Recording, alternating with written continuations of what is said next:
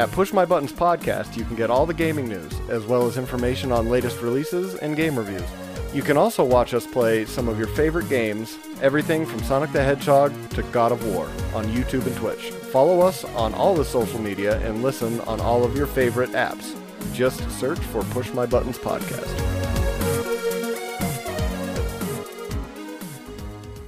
Think of the children.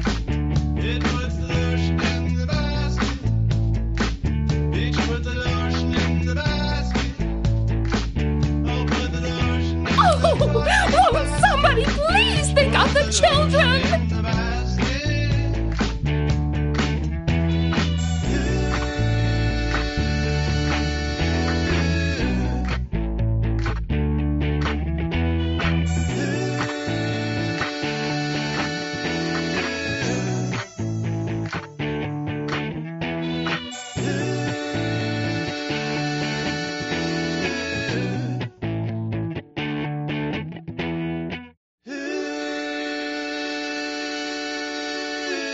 I think you can kiss your trade franchise goodbye. Hey everybody, welcome back to another episode of Kiss Your Franchise Goodbye.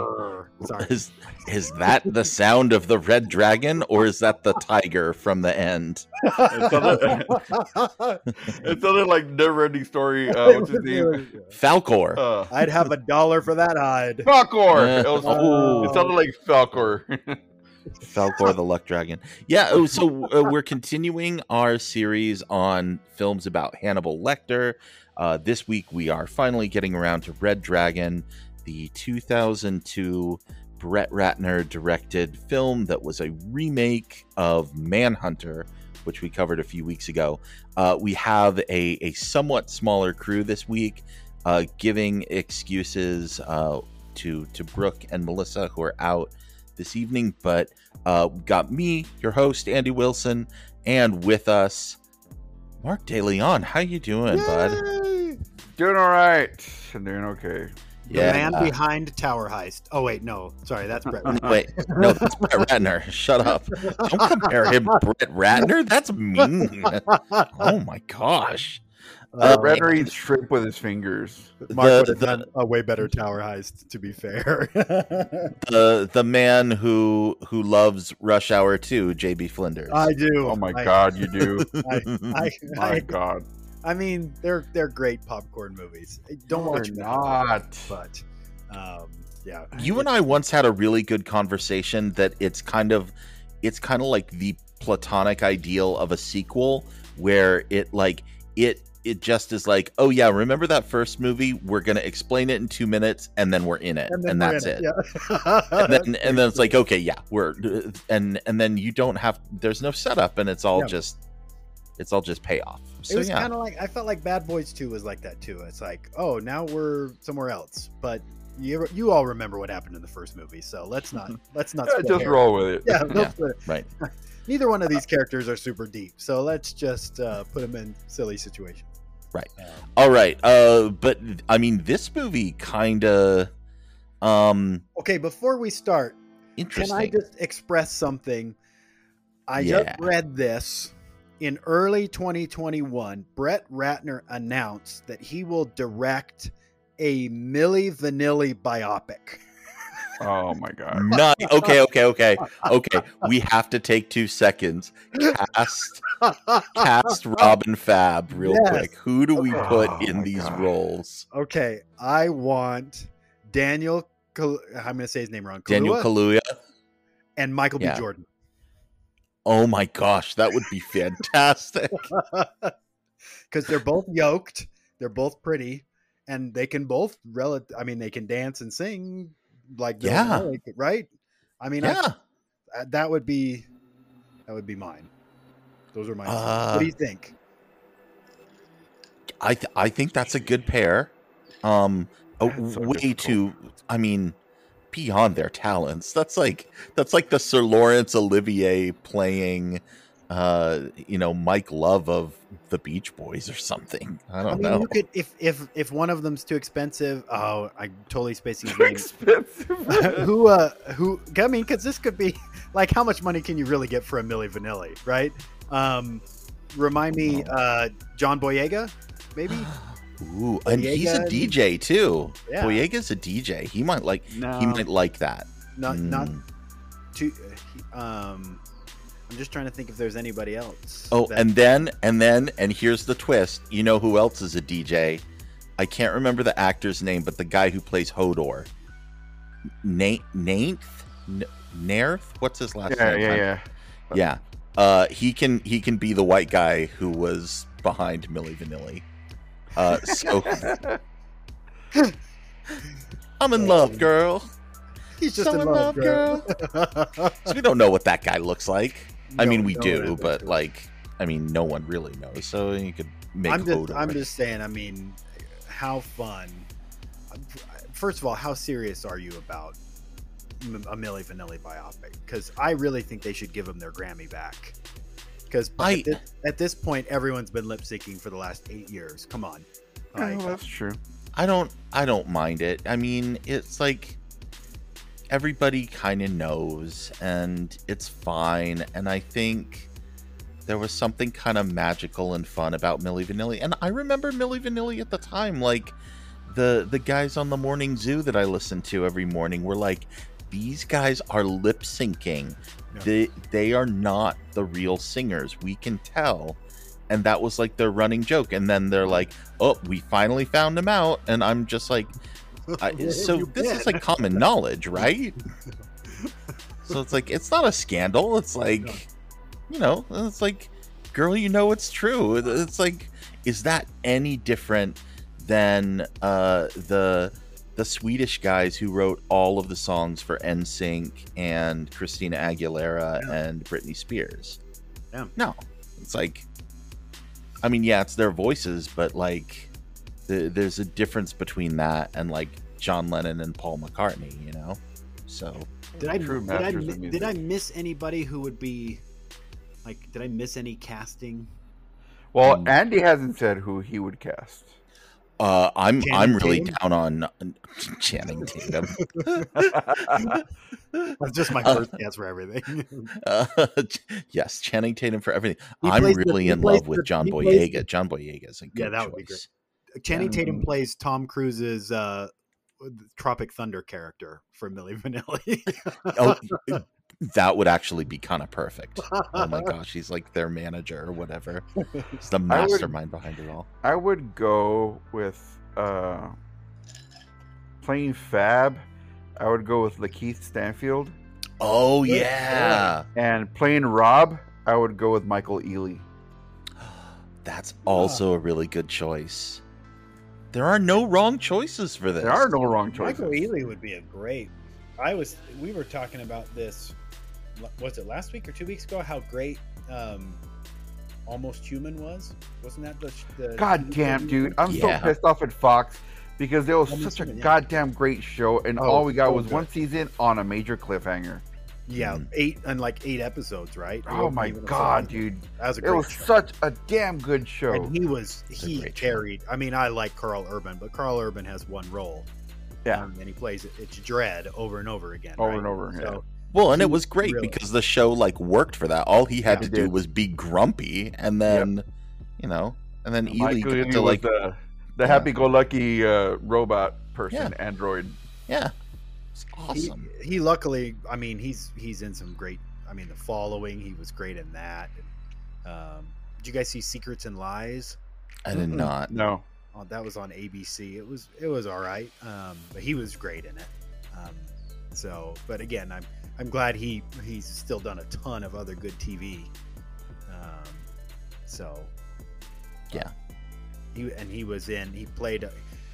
I love when you go to his Wikipedia page because it's like love interest of Mariah Carey, love interest of Beyonce, and then he's in the John Legend film, love interest of woman. Go watch the Tonight music video and see him as love interest of woman. Well casted, but those are good choices too. I mean, I would pay money to see any of those Milli Vanilli biopics. My studio note would be give this to anyone but the frickin' Rat. I do not want Brett Ratner making this movie because I don't. Okay, hot take. Okay. I don't hate Brett Ratner, I don't hate this movie. This is hands down, I think, Brett Ratner's best film. I agree. But I think he has a lot of garbage in there, and I think he got lucky with the movies that he did make that were successes. I do not think he is, and this is the most important thing, I fundamentally think he is probably a bad person. Interesting. So there has been way, way, way too much Me Too smoke around him. And yeah. And okay, so my hot take is I think Rush Hour is his second best film. You're insane. I think Red Dragon is his third best film. You're I insane. think his best film is Tower Hercules. Heist? Hercules with The Rock. Oh my god! Shut your damn face! That movie was so Shut fun. your face! Oh, it was great. I just joined late, and that makes me want to hang up on both of you. Oh, come on! Seriously. Love Hercules. Oh my god, Melissa! This makes me want to get out of this podcast right now. No, seriously. It was Scorpion King too. Oh my god, dude! I don't even know what's wrong with All you. right, fine. No. Is he high? That was a great hot take, though, don't you think? Yes. He's something. I don't know. We if were he's just high, casting. Did you hear us cast the Milli Vanilli biopic, Melissa, before you joined? No, I did not. I picked up where you were talking about somebody in the movie or the videos, like love interest. Yeah. Michael Ealy. So okay. So Brett Ratner is supposedly directing a Milli Vanilli biopic, and I had Kahlua and either Michael B. Jordan or John Boyega. And Mark, remind me, you had Ealy and I had Michael Ealy and Lakeith Stanfield. I know, right? You would go to either of those. No, I would go to none of them because I don't give a shit about Milli Vanilli. Oh, wow. Oh, blame that on the rain. Girl, you know it's true. I do know that's true. Yes, you're right. Well, thank you for joining us. We I had to break up the sausage fest, y'all. I had to. No, seriously. So thank you for being here because yes, that was and you can tell that we don't want to talk about this movie because we spent the first 10 minutes talking about Milli Vanilli. So well, I'm here for that if we don't talk too much about this, because this movie, it's just Manhunter Redux. That's all this is. Yeah, okay, so that's the real question. Is this a better movie than Manhunter, or is Manhunter the better movie? I think this is the better movie. Melissa, why is Manhunter the better movie? Because for its time, it was actually very daring. Whereas this is just like a safe Redux, like cash grab. You know what I mean? It feels very cynical to me. Like, they didn't even change anything up from the story, really. They didn't make it better. Remakes are fine. Sometimes they're really great. But you need to, correct the flaws of the first. And the only thing that's a net positive on Red Dragon compared to Manhunter, in my mind, is that we don't have all the fucking colors informing us of what the emotion is supposed to be. You know what I mean? So Melissa, tell me if you think, because I felt like Manhunter, you know how they make like a really good European film and then they bring it over to the US and some big director turns it into an action film. I mean, I thought Manhunter, the casting was better and the acting was better. But it was easier to see Red Dragon, so I actually knew what was going on. So I don't know if that helped. But yeah, I agree. I thought Manhunter was better acted. But harder to follow. I don't think it was. I think it's the opposite. I think Red Dragon has the better acting. Because you love Ed Norton so much. And I don't, and we're going to get to that. But I think the biggest difference between the two movies is that the villain is more fulfilled in the Red Dragon than he was in Manhunter. And you get to see his penis. We do. We get to see Ralph Fiennes' dong and... Is that really his, or was he wearing a prosthetic? I feel like they always wear prosthetics to make them look bigger, for their ego or something. It was probably Brett Ratner's. All I know is that I felt bad about myself for a while. probably was. So I imagine Brett Ratner has a micro penis. That's what I've always imagined with him. I don't know why. Not that there's anything wrong with that. He skeeves me out so bad. I think I've said this before that like there's certain. Well, I've said it about actors. I've never said it about directors, but there's certain actors that skeeve me out, and I can't tell you why. It's just like this feeling I have. Brett Ratner is one of those people, not an actor, obviously. Thank God. I mean, there's some directors like Taika Waititi who can do both, but I would not want to see Brett Ratner on my screen ever. Because he creeps me out. When I see interviews, I turn, click off that. I don't want to see him. And this was before all the Me Too bullshit, because he's been really mired in a lot of Me Too bullshit. I feel like it's been like an open secret, a lot of these directors, just how awful they are and how predatory they are. And he was one of the ones that were always whispers about long before Me Too was a thing. But just his general aura or something, I don't know, he gives me the willies. Well, Megan Fox outed him years ago, but nobody listened to her at the time. No, they did, because she also brought up the fact that who else did she out? She outed 2 directors. Was it Michael Bay? I wouldn't doubt that. Yeah, she outed Brett Ratner for sure, and I don't remember the name of the other director. So it was a big thing. People were talking about it for a longest time. Well, Ratner had the problem because there were like 7 women who came out, right? Yeah. I mean, it was. It was. And yet he's still working. So cancel culture, right? Exactly. That's why I've said cancel culture does not really exist unless you're going to jail or something. You know what I'm saying? Like for Harvey Weinstein. Okay, he got canceled, but unless it's something criminal that they actually get indicted for, then there's no such thing as cancel culture, not for the rich anyway, because look, they're all working still. Johnny Depp has a thing or two to say about that.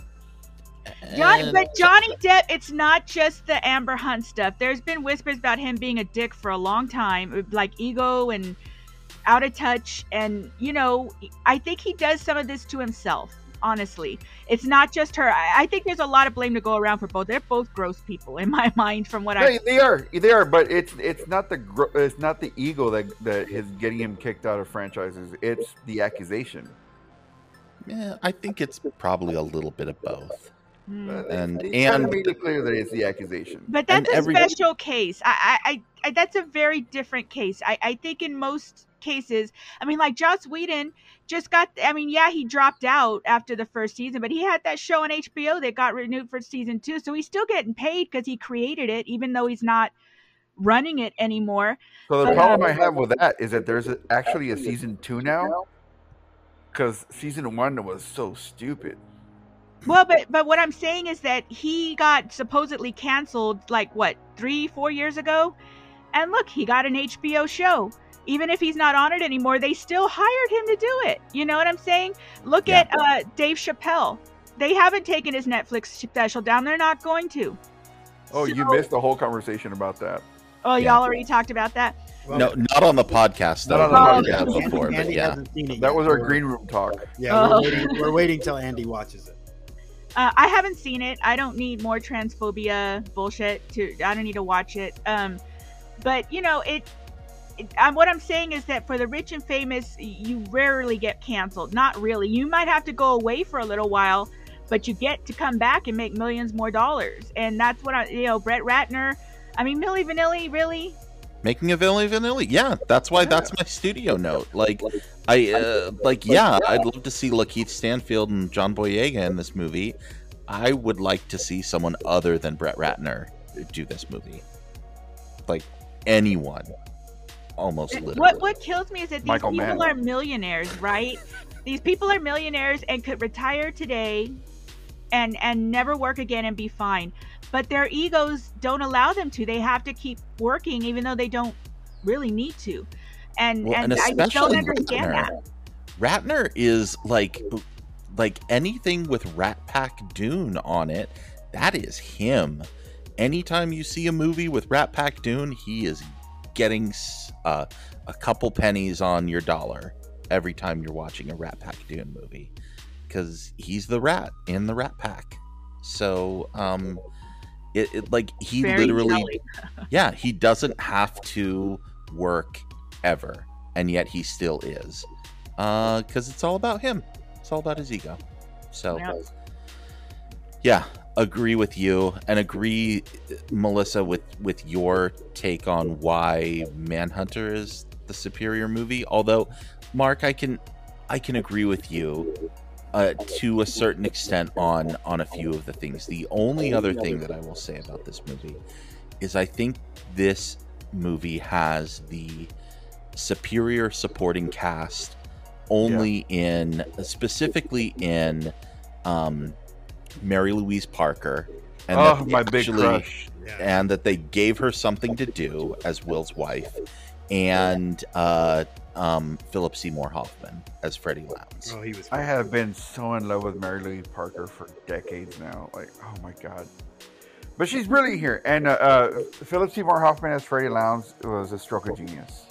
Yeah, I think I liked the dialogue more with William Peterson and that Freddie Lounds, but I don't know. Philip Seymour Hoffman was having a hell of a time in this movie. He was. So I forgot he was in this movie because I've only seen this movie once before I rewatched it to do the podcast, and I mean it was years and years ago, like when it first came out, and I just forgot, and it kind of shocked me a little because like mostly when celebs die, I'm like, oh, how sad, but there's a few here and there that really like hit you, you know what I mean? Even though you never met them. Just because you admire their work or something, and I admired the shit out of his work, so that it just kind of hit me like, because I totally forgot he was in this. So that's a plus for this movie for sure. I still think Manhunter is better. I think it's one of the better movies out of all the series, honestly. So Andy, you brought up the dialogue between William Peterson and Freddie Lounds. You really like that in Manhunter, but I'm the other way around, because so in Manhunter you get Will's anger, right? Mm-hmm. He's got this anger, like he's got this rage, and it doesn't really connect with what's going on. The one thing I like about Edward Norton in this movie is the fear he has with when he's talking to Hannibal Lecter, based on their last confrontation that he barely escaped. He just barely escaped, and you can taste that fear. And he did so well in the opening 20 30 minutes of the movie, and then he just gives a vanilla performance after that, which really bothered the hell out of me. But in those 20-30 minutes, like you sense Will's fear over this man that almost took his life. He barely escaped him, but now he needs him to catch the Tooth Fairy. And it's so beautifully set, at least in those 20-30 minutes. I think that makes this film superior to Manhunter.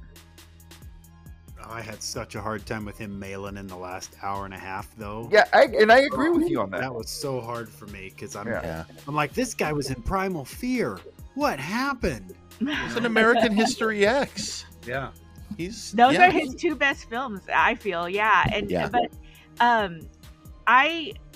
that when an actor is obviously phoning it in, it really takes me out of the movie, and maybe that's a central problem, or the central problem for me with Red Dragon, is that you it's hard to evaluate because you miss so much being drawn out of the movie by the bad acting. Do you understand? Like it just, especially when you know this guy, he's like, I think he's an Academy Award nominee, right? Like he's a really good actor, and I don't know what happened here. And that's disappointing, but when it takes you out of the movie like that, it's hard to enjoy the movie or think that it's good. You know what I'm saying? Yeah. I mean, I have a take on Ed Norton that he's a really good actor, but when I mean, all right. Fight Club, Rounders, I mean, there are a lot of good movies that he is in, and my take on him is that he's one of those guys that thinks he should be the director. And agreed. You pair him with David Fincher or someone else that he really respects and who he like is simpatico with, and he will give a good performance. If not, he will just show up and do a paycheck performance. And That's a good take. Well, and Yep. where were we at in the? Because we were talking about this off screen, right, Andy? The Italian Job thing. where Yeah, that was this a is complete mail in, right? Is this in the same time frame? Is this the same year? It might be the year before The Italian Job. Let me look real quick, because this was 2002, and I thought Italian Job was 2003. Can't believe Red Dragon's You gonna know be who would 20 years know? old. If we only had a real Italian on this podcast who could tell us, Hey! when was my job? So here's his like top hits. They took all my money.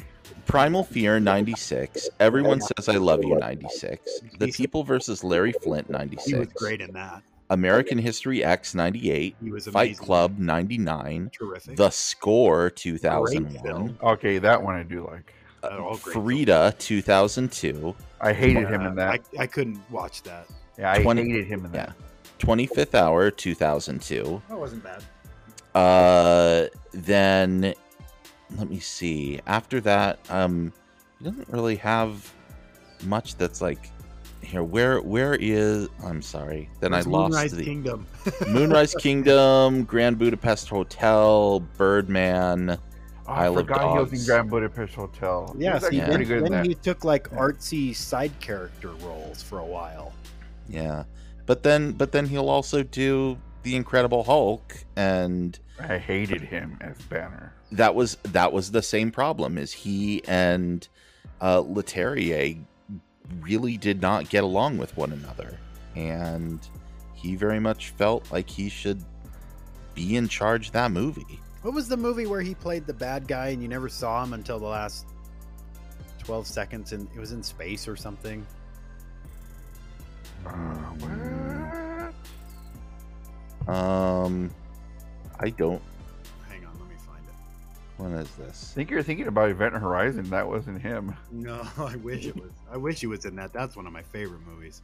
Yeah, I love that movie. But hey, he's gonna be potentially in Alita, Knives Out too. one of my favorite movies of 2019. Alita: Battle Angel. He was. Oh, the that's bad guy right. in that. He's in the very end of that, I isn't he? really enjoyed that film. It was very. I think it was underrated. Yeah, I agree. Yeah. I have not seen that. It was good. I It's mean, pretty good. Christoph Waltz. is You in have it. not seen a San Antonio Natives movie? No, I haven't My seen God. a lot of his movies. And it's got Sorry. Jai Courtney. I mean, Oh, Yeah, that must yes, be it- why. Yes, it does. Yes, it does. See, that's how hard Marco goes for San Antonio. If he still saw it with Jai I Courtney. still saw it, even though it had Yeah. Jai Courtney. Oh, and Andy, you skipped my favorite Ed Norton 2002 movie, Death to Smoochie. Death to Smoochie. One Yeah, of my I forgot. favorite movies. Yeah, I was looking at his Rotten Tomatoes list. Okay, so That was the more other ones Robin that I Williams missed in than there. him. Oh, he was great in Rounders, it, though. Rounders in '98, which is one of my favorites. Yep. Keeping the Faith, which I actually like it. really It like was that good. movie. It was cute. Yeah, I like it. Yeah, and then Red Dragons 2002, Italian Job is 2003, And that's when he gave up. and yeah, I That's think, when and then Iconic he's got ended, right. yeah, he's in a uncredited part in After the Sunset. Yep. He's in Kingdom of Heaven, Down in the Valley. Down in the Valley, The Illusionist, which was Painted- terribly underrated. I liked that one a lot. Yeah, I that agree, movie was I agree okay. with you. No, It was I better- agree with it was JB. better than The Prestige. I will say that. Whoa! Back the fuck up! I liked it way better than The Prestige. Whoa! Whoa. Yep. You're off the podcast with that Yeah, kind of talk. yeah, How dare you? You can We- take your no. Aussie We can't have you infatuation back. away. You But- guys. But the Prestige had David Bowie in it. And anyway, but yes, David Bowie. around this time is about when Ed Norton started giving up and picking up paychecks for movies. And I think this is the first film where he really, really does that. Yeah. And I But he starts off so well, Andy. Yeah, and about the 25th minute into the movie, he's like, okay, it's not worth it me arguing with this guy anymore. I might have a little insight into that, actually, that I just found, because when y'all were talking about his ego and everything, and you mentioned Frida, I know he did like extensive rewrites on that and didn't get credit by the Writers Guild, and there was like a lot of fallout from that, and it might have even been why he and Salma Hayek broke up. I don't know, but I remember there was an interview while they were still together that I read, and so this has been like 20 years ago, and the way he said about how he like tried to encourage her to do better or whatever sounded like a red flag to me, and so I was trying to find that, but I know I read it probably in like a actual newspaper or a magazine, and I can't seem to find it online. So while y'all were arguing, swing your dicks over there about his movies, I was trying to find it, and I didn't, but I found something else here that's a little intriguing. So it says here, during the filming of Red Dragon, Norton showed up on set to film his scenes as FBI profiler Will Graham. He was apparently a little bit over-prepared because in his hands were brand new and totally unsolicited script pages that Norton had taken it upon himself to write. He also demanded the director Brett Ratner shoot them. Neither Ratner nor the film's producers took kindly to Norton's spontaneous and unwarranted script doctoring to a screenplay by Academy Award winner Ted Talley, and much professional arguing ensued. You can't blame Ratner or Red Dragon's producers, though. Movie scenes have to be carefully planned out, budgeted, and storyboarded before filming. Not to mention how actors need to learn their lines and explore their characters beforehand, as well as the basic chain of command that makes a movie set run smoothly. Norton disrespected all of that, so you can see why everyone else was angry with him. Yeah. Okay, that makes everything so much more clear. Fallout from that is like, that was right before he started phoning it in, maybe, I speculation, of course, but that would make sense. That makes sense. It tracks. Yeah, totally. And she did say she wanted someone with more balls than her when she broke up with Ed Norton. Wow. Because she is looking for a man. There's a lot of shit about him in this article. Paramount had to force him to do the Italian job.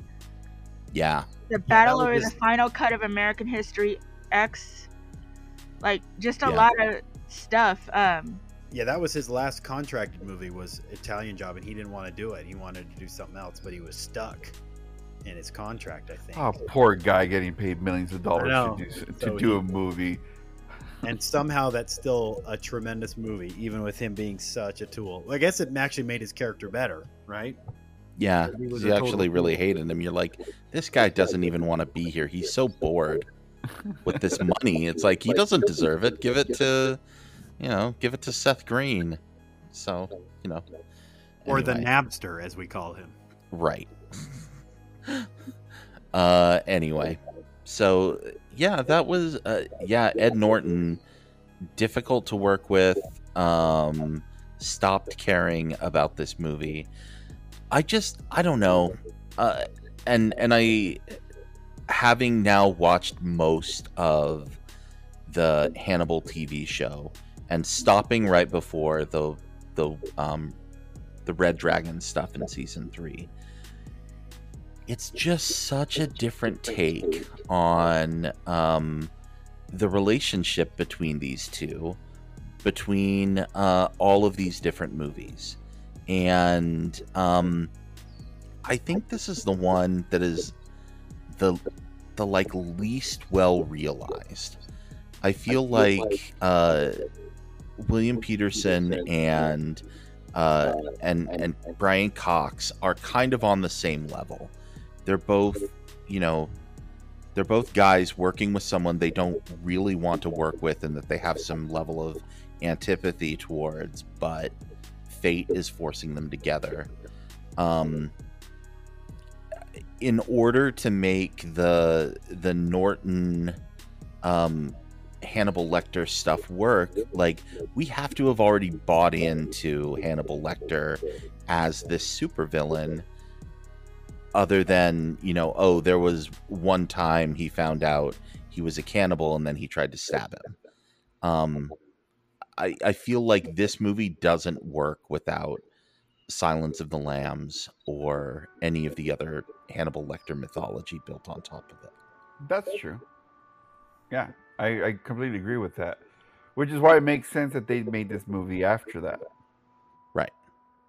So, I don't know what else is there that either works or doesn't work for people in this movie? Opposite to Edward Norton, Ray Fiennes comes in and he goes whole hog into the Tooth Fairy. He's pretty great. He is fucking fantastic. Like, his character is fucking scary. Just scary. And his interactions with Emily Watson, who to me played the better role, as compared to what's her name, Joan Allen. Yeah, I mean, their back and forth is just, there's a lot more nuance between those two characters than what we saw in Manhunter. I really enjoyed that. So Ray Fiennes really makes this movie, in spite of Edward Norton's vanilla performance. Yeah, he is the superior Tooth Fairy. There's no doubt there, because the one in Manhunter was, I don't know, he just generic. He gave me the willies somehow. He was creepy, but not in a, like, the way you would want in a movie like that. Not in like an intense way, but more like just some neighborhood weirdo way or something. I don't know how else to describe it. You know, like a Peeping Tom. Well, because he was a Peeping Tom. Well, yeah, pretty much, yeah. So. And that's the scary thing about Francis Dollarhide is you think about, like, oh my gosh, you know, when I'm sending off my videos to be digitized or whatever, or my photos to be developed, and what if some serial killer were looking at those and planning to murder me based on them? Like, it's that fear of that breaking of intimacy that, you know, is really kind of what makes him scary to begin with. And and you see him wrestling with this, he feels this demon that's coming out of him, or that he is becoming. Right.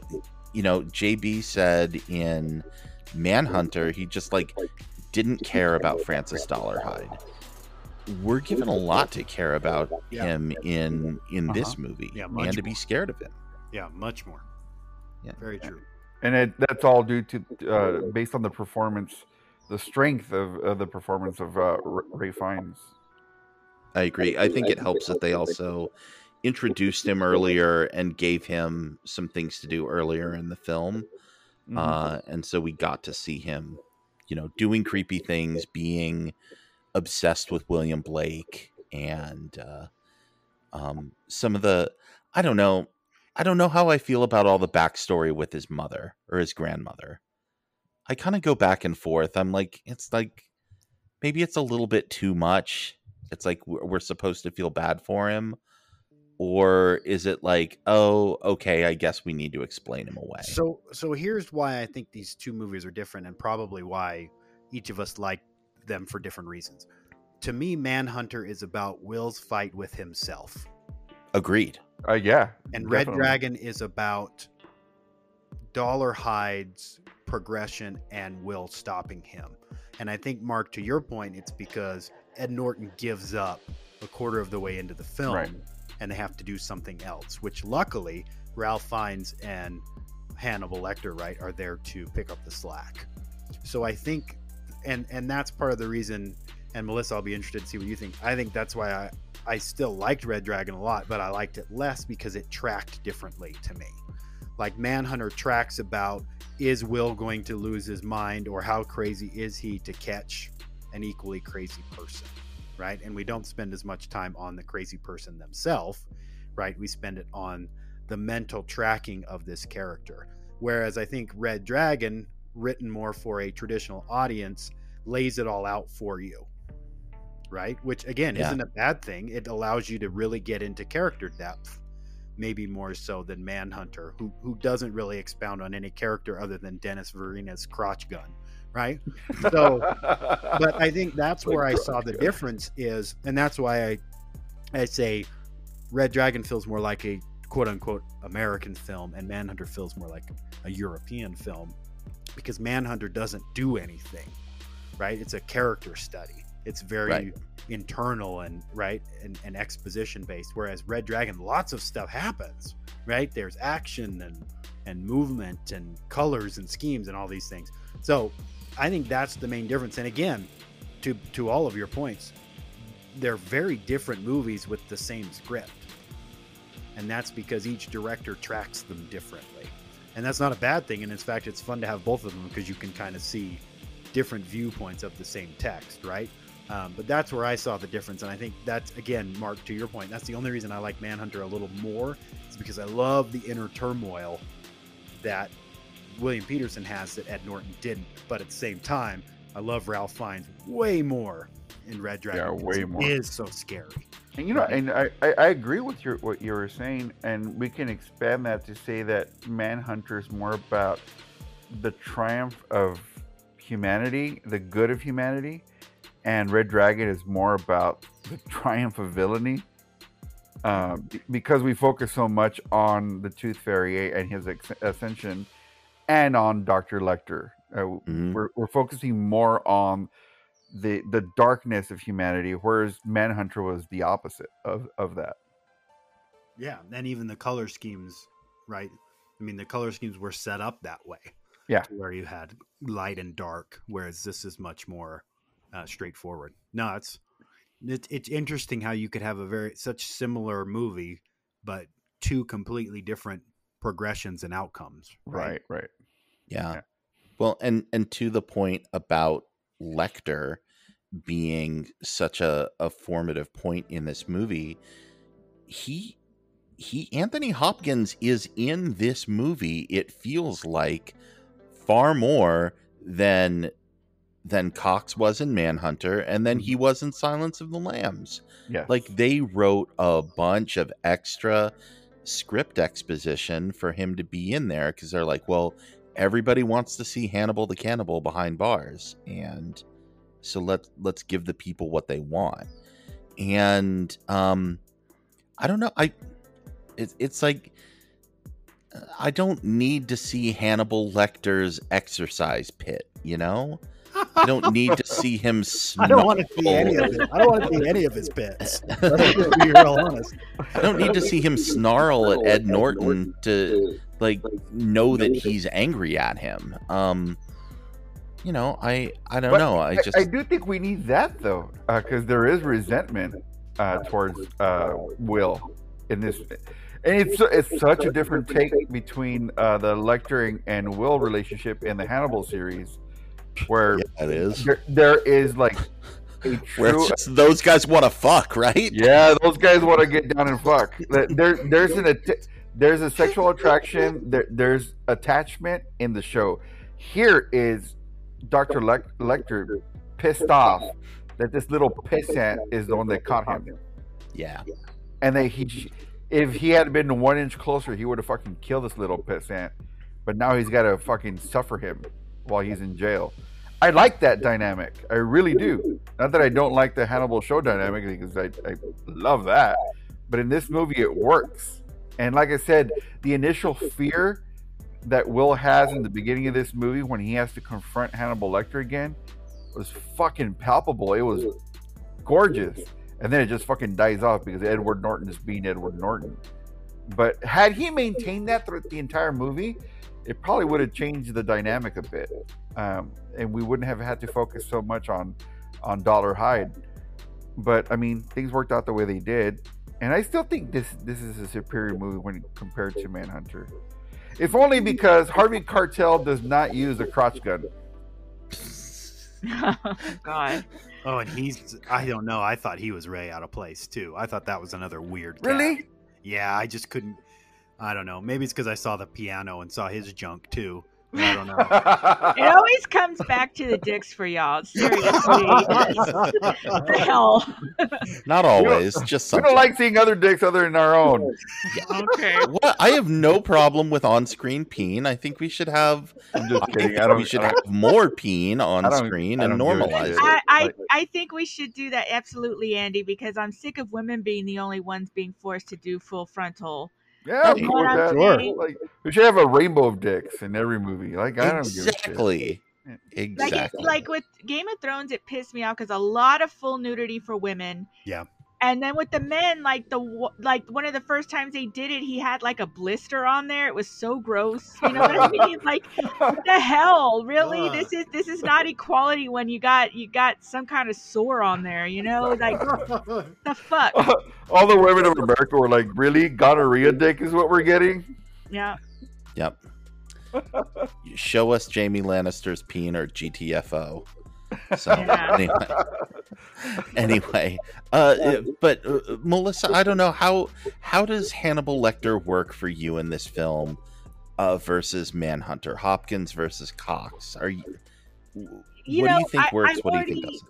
I've already gone on record as saying I think that he is hammy as fuck as Hannibal Lecter, and I still don't understand why people love him. In fact, I told y'all about Saturday Night Live last night. Rami Malek was hosting, and he said in his monologue how he always kind of had an affection for the villains. That's why he played the Bond villain.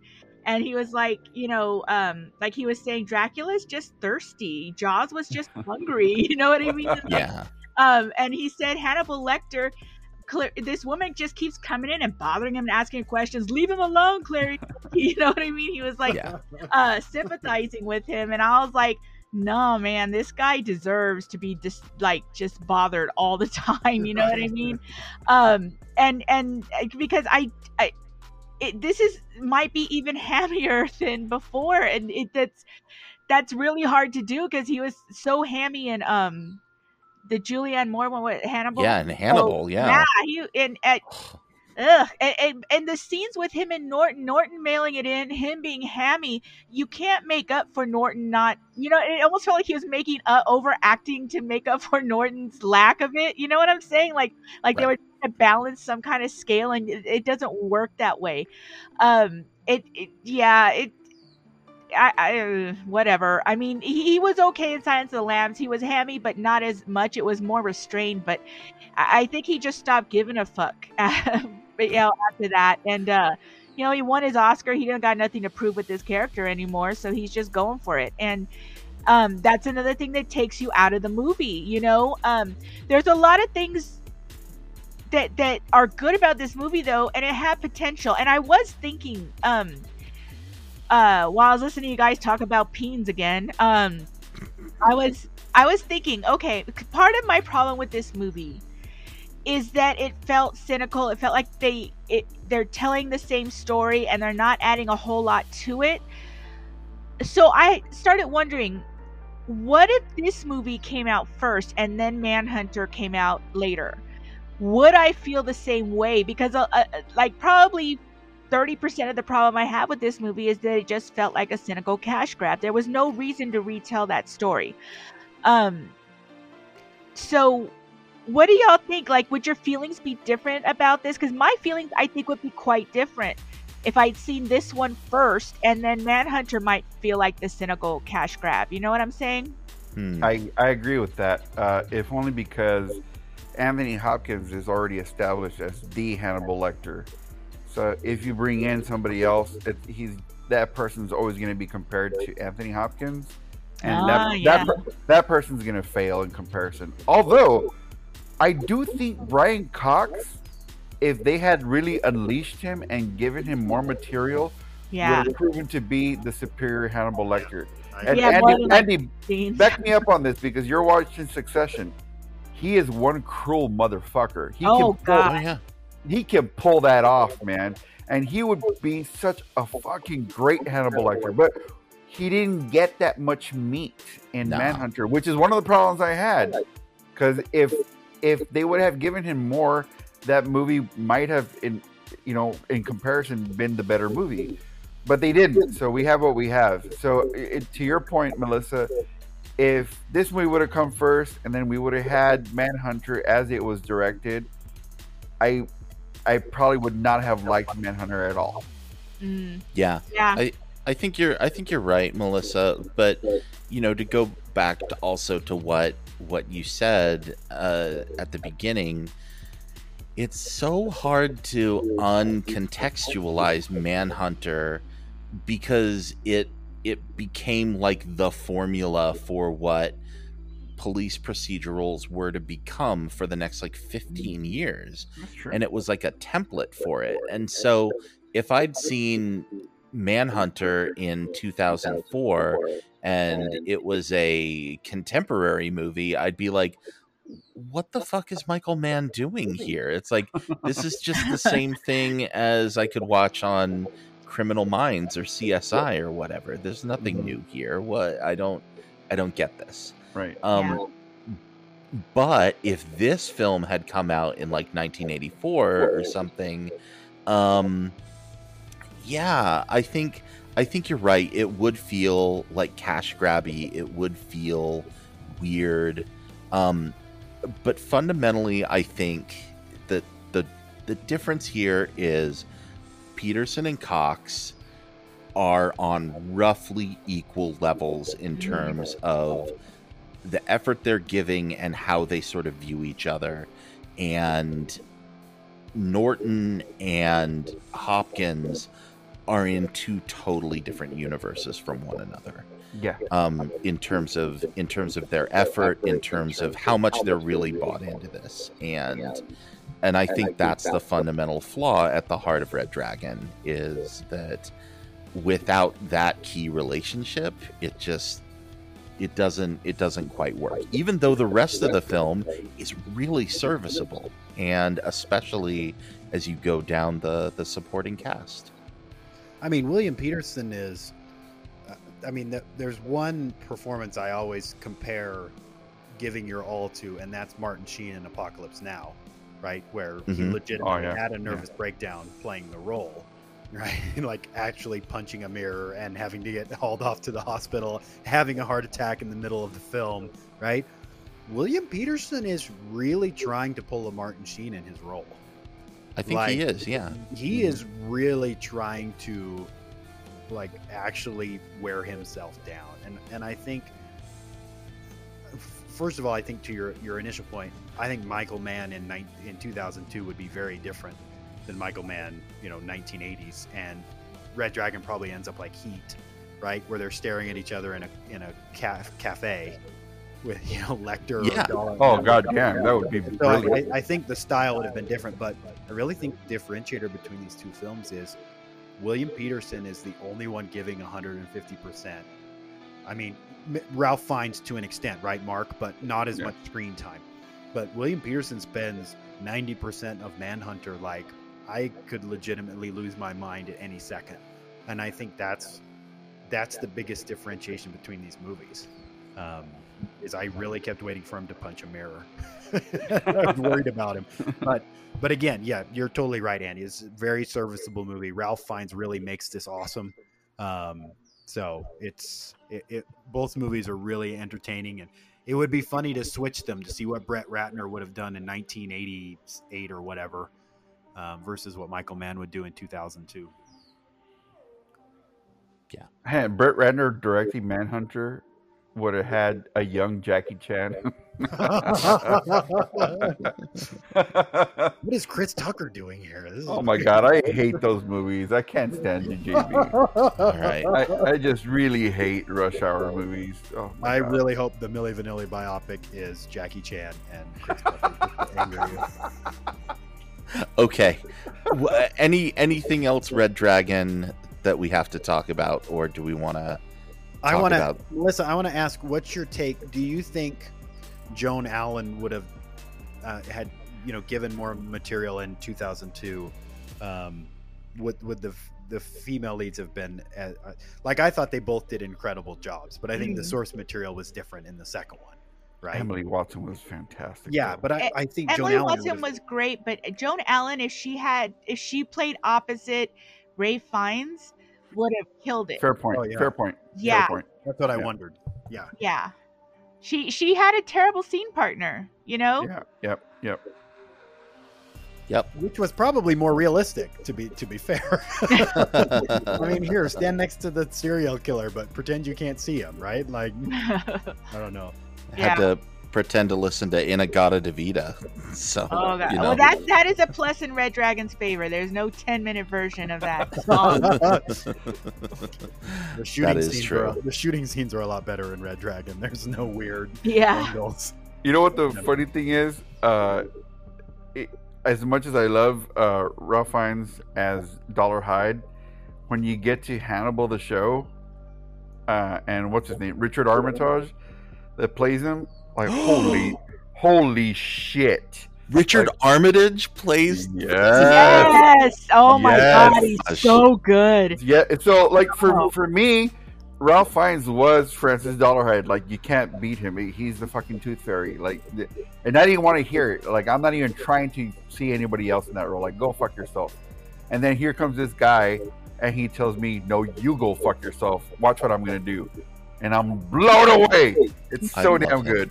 I love him so much. Me He too. is. He Yes. is so so good. brilliant. He's so brilliant. And what's her name that plays the part of Reba? True Blood girl. What's her name? Yeah. I forget her name right now. But she is much better than both Emily Watson and Joan Allen. Really? You know which scene really got me with her, and I'll talk more about it when we get to that. But you know the scene with the tiger, the sedated tiger. Out of all of us, Yes. hers was the best. Like, Because it's believable. yeah, well, yeah, that's Like you- Retina Wesley. I don't know if I'm saying her first name right.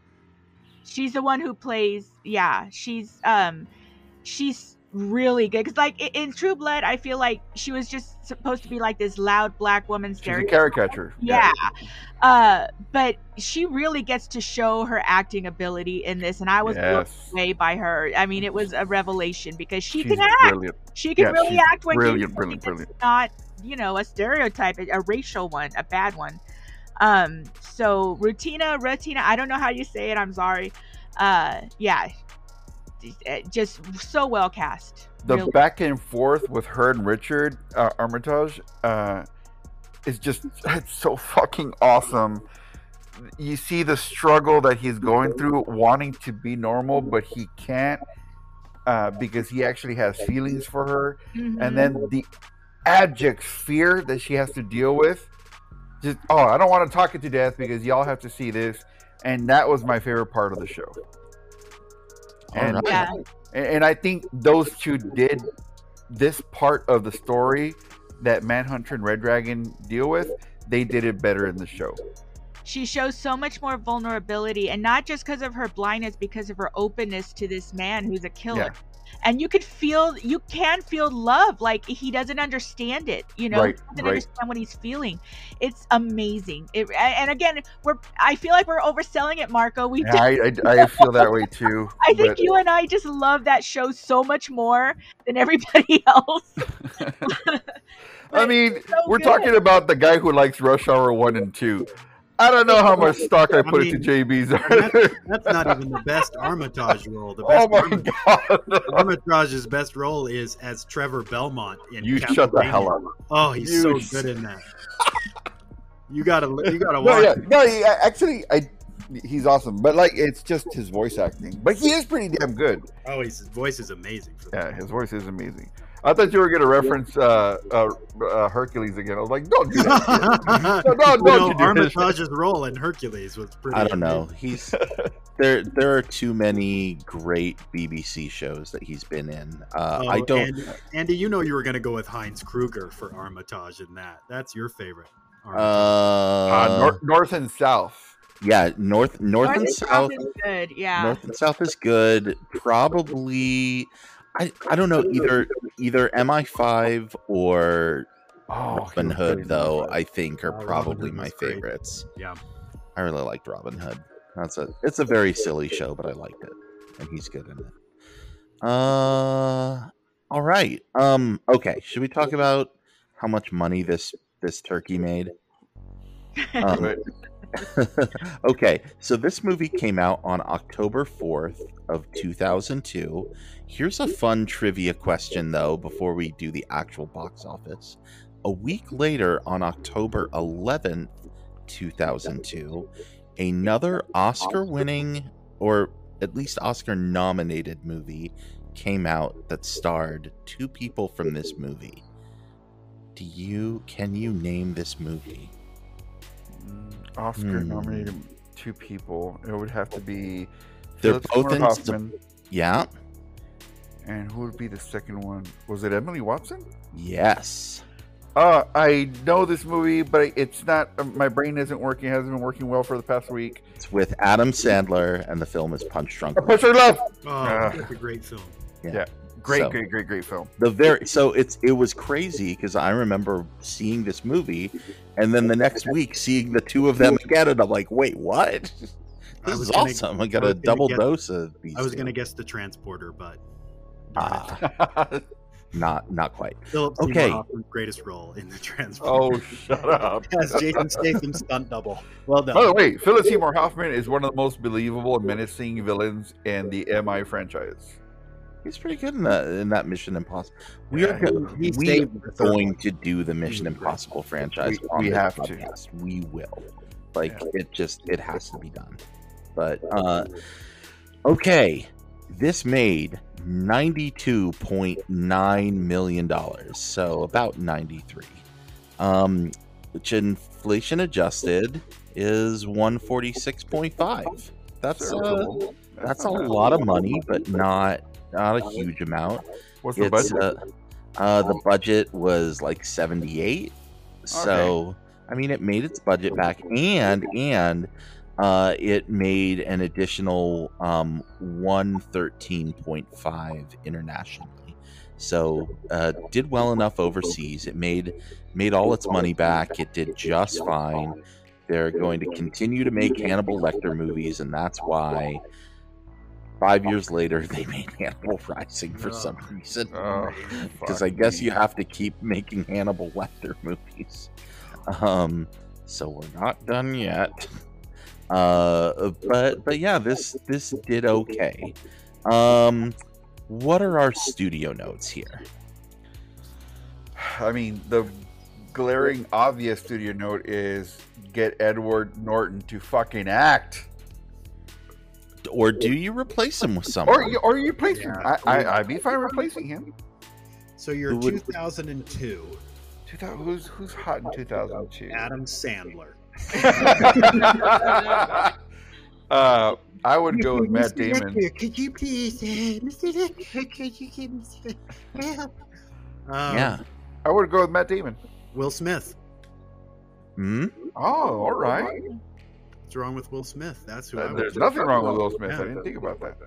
Yeah, I mean, Sean Penn's too old. Denzel might be good, but I think Will Smith has more of the vulnerability. Yes, Denzel would overpower every scene.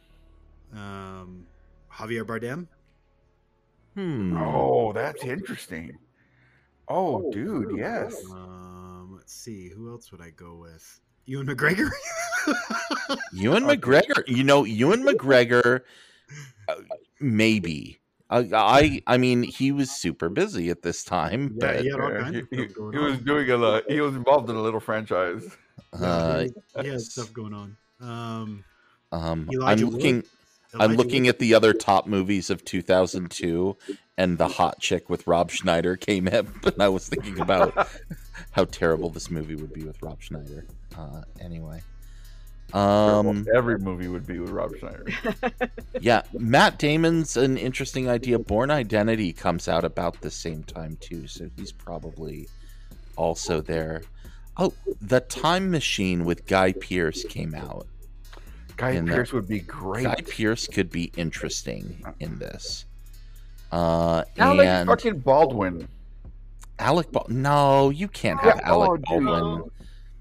I mean, early 2000s Alec Baldwin going face to face with Anthony Hopkins. I think I'd like that, man. I'd love this with Will Smith. I would too. I'd love to flip it and try something different, right? If you're gonna. Yeah, no, I agree. I didn't think about that at all. But seeing Will Smith as Will Graham, yeah, that would work, man. He was such a nuanced. I mean, he was doing Ollie. Didn't he do Ollie 2003? Yes, I think that's right. When he was hitting his character acting stages, and he was so good. So I just wonder. I mean, if Josh Hartnett is busy after Black Hawk Down and Pearl Harbor. I don't know about Josh Hartnett. No, I don't want Josh Hartnett. Although I really loved what was the show we were all bummed got canceled? Penny Dreadful. Yes, I did not think he was a good actor till that. I was thinking Cillian Murphy. I think he was really good. And he wasn't hot around that time. I think like he was just beginning. Starting to, He's been hot ever since. I meant in terms of his career. Oh, did I just out myself? I don't know. There's an intensity that he has that I think would have been really. Ironically, it's in his eyes. Really great. Yeah. Along those same lines, Christian Bale, I think could have been an interesting choice. Yeah. Tom Hanks. Kevin Spacey. Kevin Spacey could have been. Hannibal Lecter. No, he's the Hannibal Lecter. What are you talking about? No. Kevin Spacey is Jack Crawford. Oh yeah, that would work. In retrospect, that is a spicy take.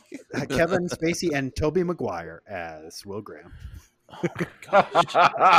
Damn it, dude. Oh and gosh. Ian McKellen as Hannibal. You're gross. You're so fucking gross. Okay. Any other studio notes, especially recastings?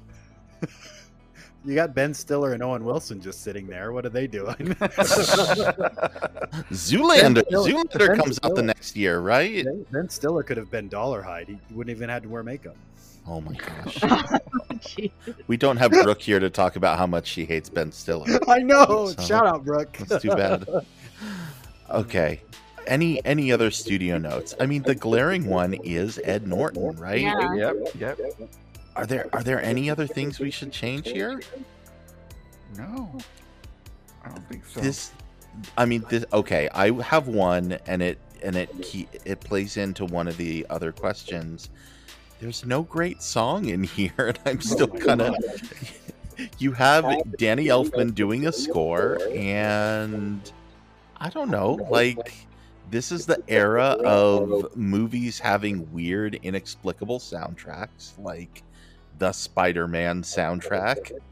And I don't know, like, where is the Red Dragon soundtrack? I feel like that was actually missing. Some Metallica or Megadeth theme about a red dragon, right? Like, isn't that what they would have done back then? Everything was like Bach and Mendelssohn, right? Because all the songs were classical.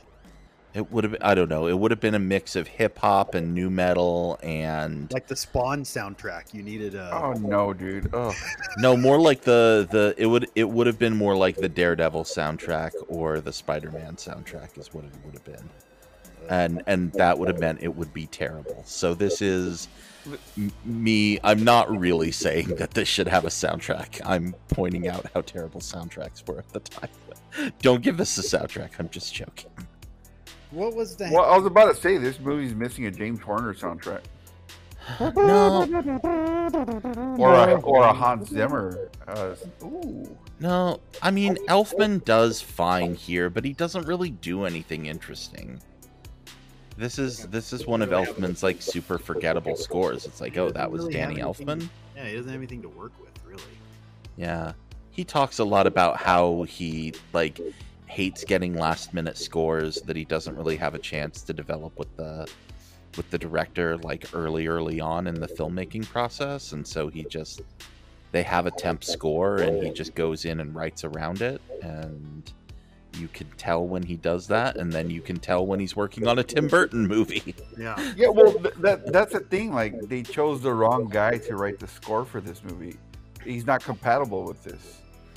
I don't know. He could have been. I don't think he's compatible with this. He's more Quark than straightforward. Well, he did Batman, which is still the greatest soundtrack ever. The score of all time. It's a really good score. Dude, greatest ever. I'm gonna kick your ass. Find me a better one. In the name of Better John than Williams, I Oh, condemn stop you. it. Ugh.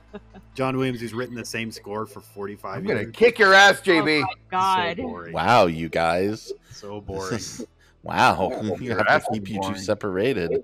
Wow. You gotta keep them separated. Yep. Soundtrack by The Offspring for that's what would have been That's on what the this Red movie- Dragon Starring Danny Elfman. soundtrack. Yeah. Any other studio notes? That would have actually been a terrific song when he came to the glass. You gotta keep them separated. I know I always say this, but more people of color, please. Yeah. Yes. Yeah. And women. This Yeah. has like a slight increase in the number of women in it, but like, You know what I would like yeah. when the inevitable reboot comes of, like, you know, the Hannibal Lecter verse in general. I would like to see a Willa Graham. I would like to see Will Graham as a woman and see how she stands up, how they write her. I think that would be a really interesting dynamic between her and because it would be different from Clarice, because, you know, Clarice was like a neophyte basically. She's just, you know, just finally, you know, getting into it, but she wasn't even a graduate yet, you know, when we first meet her. But Will, when we meet him, every time he's experienced, he put away this notorious serial killer. So they're on very different ground, you know, the two of them. And so it wouldn't be the same as Clarice. I think it would be interesting to see that dynamic, an experienced, really, you know, been there, done that type of woman who caught this guy, and how differently, because, you know, he treats Will Graham in every single movie very differently than he treated Clarice in Silence of the Lambs. I got into how gross and sexual he was with her. He never goes there with the men. Do you understand? Totally. So it would be very different, and I would like to see her be strong-willed to go up against him, you know. So that's something that I think, because, you know, they're going to make more of this at some point. Absolutely. Everything old is new again at some It'll point. get rebooted. Yeah. Can I, Oh, is- yeah. can I, Is can I there- throw out Kate Blanchett for Hannibal Lecter? What? I mean, Why not? no, That would because be- I'd want her to eat me. Right. Wow. I'm just thinking how, I mean, why not? Why just not recast one character? But Oh, okay.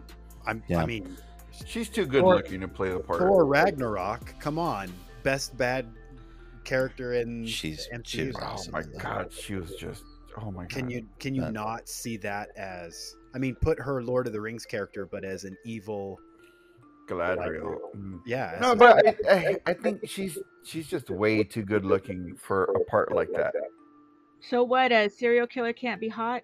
Is that I'm what- not saying that. I'm just saying it'll be a distraction because Anthony Hopkins is a looker. It won't be a distraction for everyone, Marco. Yeah, I I'll thought be- that was what Killing Eve was, you know, Mhm. with Jodie Comer. So You can't tell me that a bunch Villanelle. of 45. to Jodie 16, Comer is 80-year-old not even men- close to being in Kate Blanchett's league. Come on, dude.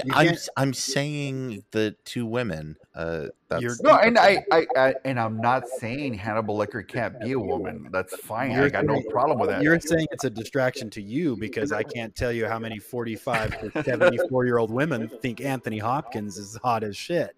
So Really? Oh yeah. I want to come meet on. this women because I want to have a conversation with them. Oh come on. So, I mean, so you think all women serial killers have to look like Eileen Wuornos or something? Like, No, not at all. No, y'all are going way too just far. in the with movie, this. just in the movie, Melissa. You're Not in going real way life. too far with this. Just when I look at him, that's what he wants. I don't know. I think if they're not as She's too- corny as she's too Marco, much- then maybe She is too much of an established actor who is fucking gorgeous. She's otherworldly, man. Might as well put Nicole Kidman in there. But there are plenty of That other. can't act. Yeah. Okay, but Make Emily Watson Hannibal Charlize Lecter. Theron is the same way, and she played down her looks for Monster, right? Oh, she was so good in that. Good call, Melissa. Yeah, That was so I excellent. don't understand what you're saying here, Marco. She's not going to look like she's glammed up for the Oscars as this character. They would glam her down. They would probably put some prosthetics on her. All right. Or I whatever. Why? Okay, well, go for it. Why not just? I'm just saying. That would make her more dangerous, right? Because you dumb men, if a woman's beautiful, you can get distracted very easily. It's like putting something shiny in front of you. Yeah. So that would make her more dangerous and in some ways more credible as a killer, right? Because she could seduce the men. Yep. Cool. Because y'all are stupid. Yep. It is all the pene. Hey, we have to we ladies have to take advantage of everything every advantage we have to capitalize on it, okay? So if y'all are stupid enough to follow the boobs and the looks, then a killer would take advantage of that. So I think you could have someone like her. Damn right. She'd probably kill it. Yeah. But you could go the other way and have somebody unconventional looking who I think is still very beautiful, like Tilda Swinton, and I think she would be amazing. Oh fuck yes. Good. Yeah. Yeah. Yeah. So I have a question though, going back to the idea of Will being a woman. Specific question about Hannibal season 3. Does Alana Bloom continue to show up in the story very much? Yes. Oh yeah. Yes. That's and I know Marco enjoys those scenes. Yes. Marco. Mm-hmm. Yes, I do. Is it? And once again, how the fuck did they get away with that on network? On a network, I know. Like I have no idea. It's basically softcore lesbian porn. Yeah. Wait, what? Oh fuck! No, I ruined it. No, you did not hear that. Andy, stop fast forwarding season 3. Stop it. No, I want Alana Bloom and I want Alana Bloom interacting. They do, Mark. They do. Yeah. They really do. That's what I'm asking, because she isn't green either. She is just as experienced, if not more experienced, than Will. She has an arc that goes into darkness towards the end. Yeah. Awesome. Yeah, I mean, then maybe that's part of it. And because I get why y'all were steering me off when I was like talking about what happens in the Hannibal book and how crazy it is, and I'm like, oh my gosh, they're actually doing this. This is bug nuts. Yep. But yeah. Anyway. Well, good. I'm interested in that, and I agree, because I think that kind of layered relationship is super interesting. Any time when you can play up the sort of power differentials or anything, I think that is always interesting, and throwing gender in there, especially if they've had a relationship, a romantic relationship, a sexual relationship even, that makes it even more interesting. So, yeah. Totally Good job agree. circumventing the lesbian porn part, Andy. I like how you talked all the way around it. And side note, if I wanted lesbian porn, there's lesbian porn on the internet. I don't know. Don't watch lesbian porn on the internet. It's made for men. It's very believable. No, it's not. It's realistic. Okay, I've had sex with women, and I'm telling you. Yeah. Wait, that is not how two women have sex. In actual lesbian sex, there's 1,000% less spitting on butts. I think you're wrong. Right now. I think you don't know. Whatever passes for you having sex with women, Marco, is not the same as two women having sex. All I know is that if you show up with a pizza box and you ring the doorbell and there's two women, things are going to happen. I wish we had our cameras on so you could see my face right now. We are canceled. No one should listen to this show ever again. I am so sorry. No way. I'm not going to let Marco cancel me. Fuck that. No. I'm telling you. Even Johnny Depp is looking at us like, y'all done fucked up. Lesbian porn on the internet is made for the male gaze, and it's disgusting. With you. It's all bullshit. It is. Even regular heterosexual on porn, on the world of porn, is stupid. Yeah, all of porn is for the male gaze, obviously. Yeah. So anyway, Well, there's a little lesbian porn that's good and accurate. The only difference is they don't cry afterwards, which happens a lot. So, you know. Oh, damn. It's about this public service announcement is going way out of it. but what I'm saying is I don't need. No, my favorite podcast says that you cry after sex. Go Cowboys! Oh my gosh. Once again, I'm canceling myself. Okay, what I'm saying is I don't need Hannibal's softcore lesbian pornography to titillate me. I will look at it for its artistic merits, and I think be okay. But titillated you will be. The animals. Yeah. Yes. Okay. Do we have? Are there any good one-liners? I wasn't going to join in. I know. Thank you so much for saving us from ourselves, Melissa. That was great. Oh my gosh. Oh, that was funny. We're terrible. All right. Best one-liners quotes. Are there any? There's a couple. I have nothing. Sorry. I like the tell me, did you enjoy your first murder? Of course you did. And why shouldn't it feel good? It does to God. When he drops that church roof on the heads of 34 of his worshipers. He doesn't begrudge you one journalist. And then to Mark's point, there's that line about fear where he says, you stink of fear, but you're not a coward. Yep. Love that. You caught me because we're alike. That one. What is it? Fear is the price of our instrument, but I can help you bear it. I like that one. Yeah. I like you are privy to a great becoming, but you recognize nothing.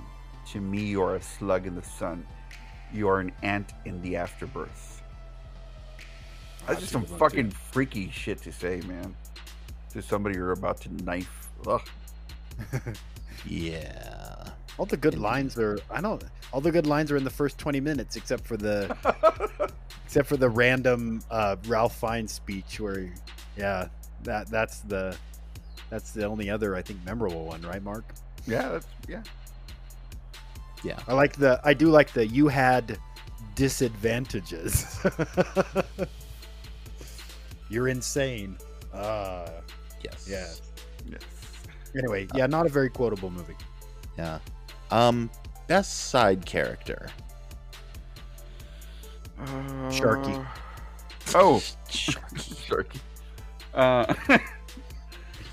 We had a Sharky moment in No Time to Die. But anyway, Sharky. Oh, Barney Matthews, played by the same guy in like 3 Oh different yeah, it's movies. Frankie Faison back again. Yeah. Sure. Sharky too. he is Sharky. How about Molly? Yeah. Molly Graham. Molly Graham. Yeah, I like her. Yeah. Oh, Mary Louise Parker, be still my heart. Well, then they finally gave her something to do other than just, do what Will says. I'm glad that she got to shoot Francis at the end. Does he have a bulletproof vest on at the end, Ed Norton? Because I feel like he takes like 7 in the chest. No, he doesn't have a bulletproof and he's on the vest. boat at the end. And I hate that about movies, right? I don't know. He shot him like 7 times. And It missed every artery. I guess so. Yeah. They were all through and through, and he got out okay, luckily. Somehow it was a 22. I don't know. Yeah, Anyway. something like that. I don't know. And then I'll mention him again. Philip Seymour Hoffman as Freddie Lounds was pretty delightful. You're right. I like. Yeah, agreed. Molly's my favorite. He's my number 2. I think Emily might be my number 2, although Philip's close. I think both of the female leads. You know what? You're right. I was just fucking around with Barney, although I do like Barney. But Emily Watson was so fucking great in this. She is really great. Yeah. This supporting cast is. I think this supporting cast is maybe the best supporting cast of any of the Hannibal franchise. And you will definitely agree after you watch Hannibal Rising. You'll keep that. There's no one in that. I am not looking forward to that. It's the only movie. It's the only movie in this franchise I've never seen. I don't know how I missed it. I honestly don't. You've done yourself a favor. It's missable, is what it is. Because you have good taste. You know what? To my credit, when I suggested the Hannibal verse, I did say I didn't want to watch Hannibal Rising. I think we all agreed with you. Like, Mark's right. Yeah, but I think we okay. And let me say this: it's not that it is a terrible bad movie.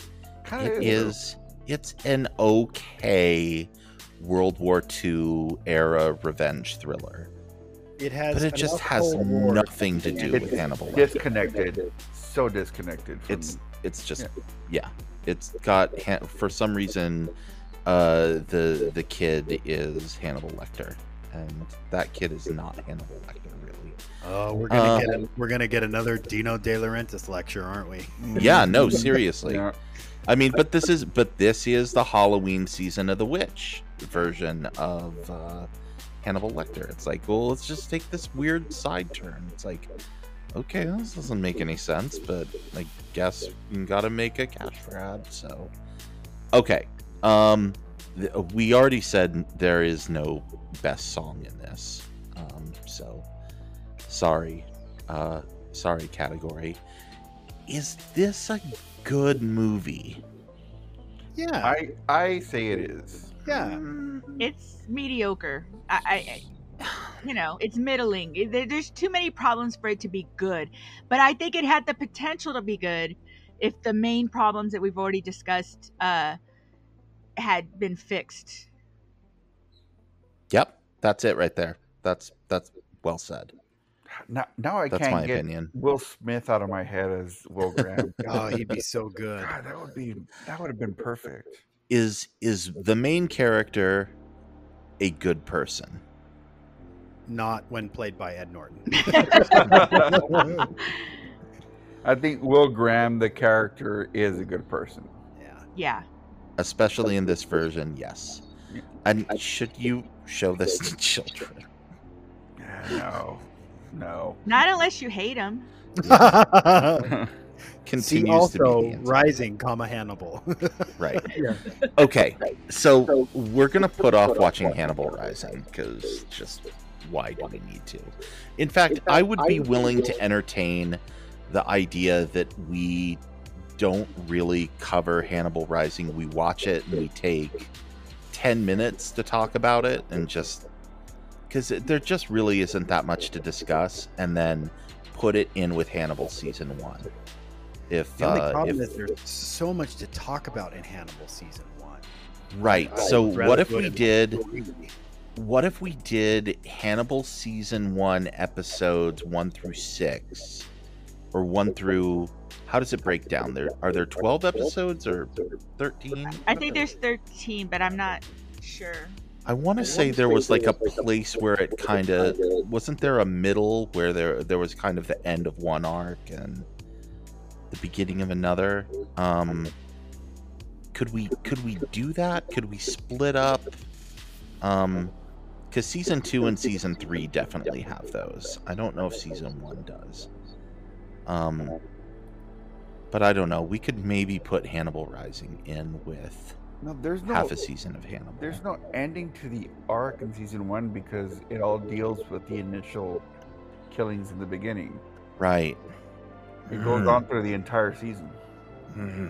So frustrating. It's so good, though. It is. Okay. I don't know. We'll figure out how the heck we're going to cover Hannibal Rising. What are we doing next week? If we're not James Bond. We got to talk about James Bond. Oh my gosh. Right. Yeah. Well, can we add that at the top of that? You know, that's not a bad idea. We just power through Hannibal Rising and then we talk about James Bond. Although we can listen to Marco Why not? Bond for 2 hours. I mean, everybody could watch Dear Evan Hansen and then Hannibal Rising. No. We can talk about which is the worst. No. No, I don't watch that. Dear Evan Hansen. I even love the musical, and that movie is bad. Yeah, I don't want to do that. Look at Andy go. No, just everybody stop watching that. I'm just looking if there's any other terrible movies we could lump it in with. The Last Duel, Melissa. Oh God. I don't want to talk about that movie anymore, though. I'm so sick of it. Earlier, I think it was Marco who said Matt Damon as Will Graham, and after this movie, I'm so fucking sick of him. I just. On the other hand, Batfleck did pretty good in that. I actually liked him in that movie. Oh my gosh, he was fun, right? He was really good. Yeah. Ben Affleck. Affleck? Yeah, he was good. Really good in this movie, but this movie was bad. Yeah. It made me viscerally fucking angry. That movie, it really did. So thank you. Are we doing Dune? I know Mark wants to talk about Dune. Yes. So that's next week, right? Yeah, that comes out next week. Maybe, I don't know. Does everybody want to talk about Dune? Maybe that would be okay. So next week we're going to talk about No Time to Die. Yeah. Definitely 100%. We are going to be done talking about James Bond. Then we'll figure out how to eat our vegetables. Well, I'm just trying to think. Okay, you've got the 24th for Bond. 31st is Halloween, right? Yeah. Can you bundle Hannibal Rising in with, like, we just talk about scary movies for an hour? We're like, oh, we talked about a really frightening movie that we had to watch. Now let's talk about other. That's not a bad idea. If we want to give other like spooky suggestions, that might be good. Because there have been other movies that have come out in the last Halloween Kills. Yeah, like I'd like to see that. 'cause Okay, so yours was a really interesting take on that.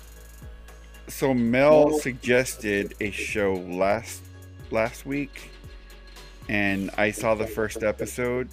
Oh, and Folklore. Yeah. it is fucking legit, y'all. And I mean, you got to expand your horizons, man. Check out movies from other places in the world. And the first episode of the series takes place in Indonesia, I believe. Mm-hmm. And it's really, I was surprised by how well it was made and how much I liked it. Like, it really got me. And I second her suggestion on that show. Y'all need to watch. Cool. Well, I'm actually I think that might be a good idea. Although, I mean, being realistic about how the sausage gets made, if we record, I don't think we should record on Halloween because trick-or-treaters are going to be coming by or whatever. We'll probably then sorry about that. Not talk about, or we probably won't be able to record until like November 1st. But since we're extending spooky season, which I am in favor of. Yeah, very much. definitely. We're going to be doing Hannibal Lecter all through November. So if we have Hannibal Rising, what if this is just a thought, what if everybody sent through their scariest movie of all time, like the movie that scared them the most, and we either just pick one, or if you have time, or we watch a couple and then we just talk about them. I don't know, maybe some will overlap with what we've seen, but like I'm just itching to watch A Tale of Two Sisters again. And if I can drag you all into watching it, that movie is absolutely terrifying. So I don't know. I've just wondered if, Andy, if you wanted to throw some scary movies down and we watch what we can, or something like that. We talk about them. I don't know about the one that scared you the most, because I don't scare easily anymore. But when I was a kid, I did, and so I would say Poltergeist, because it creeped me. I wouldn't go anywhere near my Cabbage Patch doll for like weeks after seeing that movie. God, and I love but that movie. In retrospect, it's not that scary anymore. To me, it's so I don't know about that. But I mean, if we just scary movies in general, I think that would be great. That'd be fun. Just a really good one. Also, don't forget, we got to do Barfy somewhere in the middle of all this. Right. Barfy. We're definitely doing Barfy. Yeah. Yeah, for Melissa's birthday movie. Oh, okay. Yeah. So it's on Netflix, so we can actually watch it together if we can find time. That'd be great. Yeah, we'll do that the second week of November. So we actually won't start Hannibal season 1 until like the third week of November. but that's okay. The week I'm gone. The week you're gone. Oh, no. Well, maybe we should pick up season 1 Halloween week then, just so we're not losing any time. Yeah, you know what I did? I watched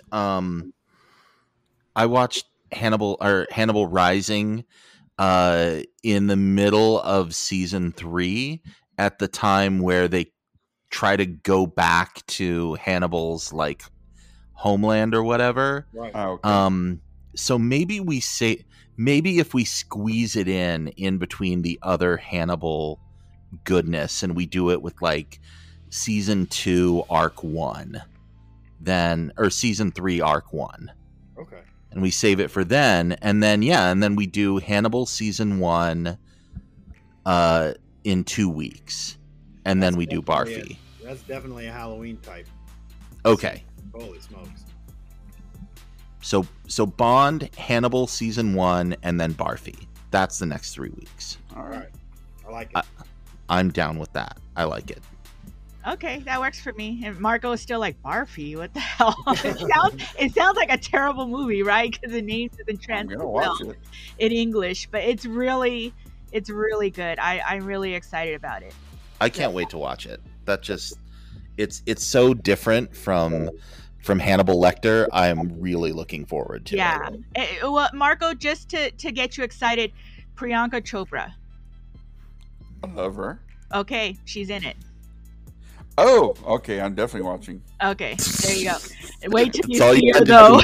Oh, hell yeah. Of course, she's completely unrecognizable, though, so I don't know how much you're gonna like her, but you know, we'll see. But it's I think it's a great movie. I love it. It's one of my favorites of all time. So yeah. Cool. Awesome. Okay, cool. Well, that's what we're doing. Everyone have a wonderful and safe week. And go see No Time to Die, and we'll because we're talking about it next week, and there will be spoilers because there are big spoilers in that movie, and we're gonna talk about all of them. So if you care about those before listening to the podcast, go watch the movie this week. Love y'all. Have a great week. Bye. Don't watch everybody. anything on the internet.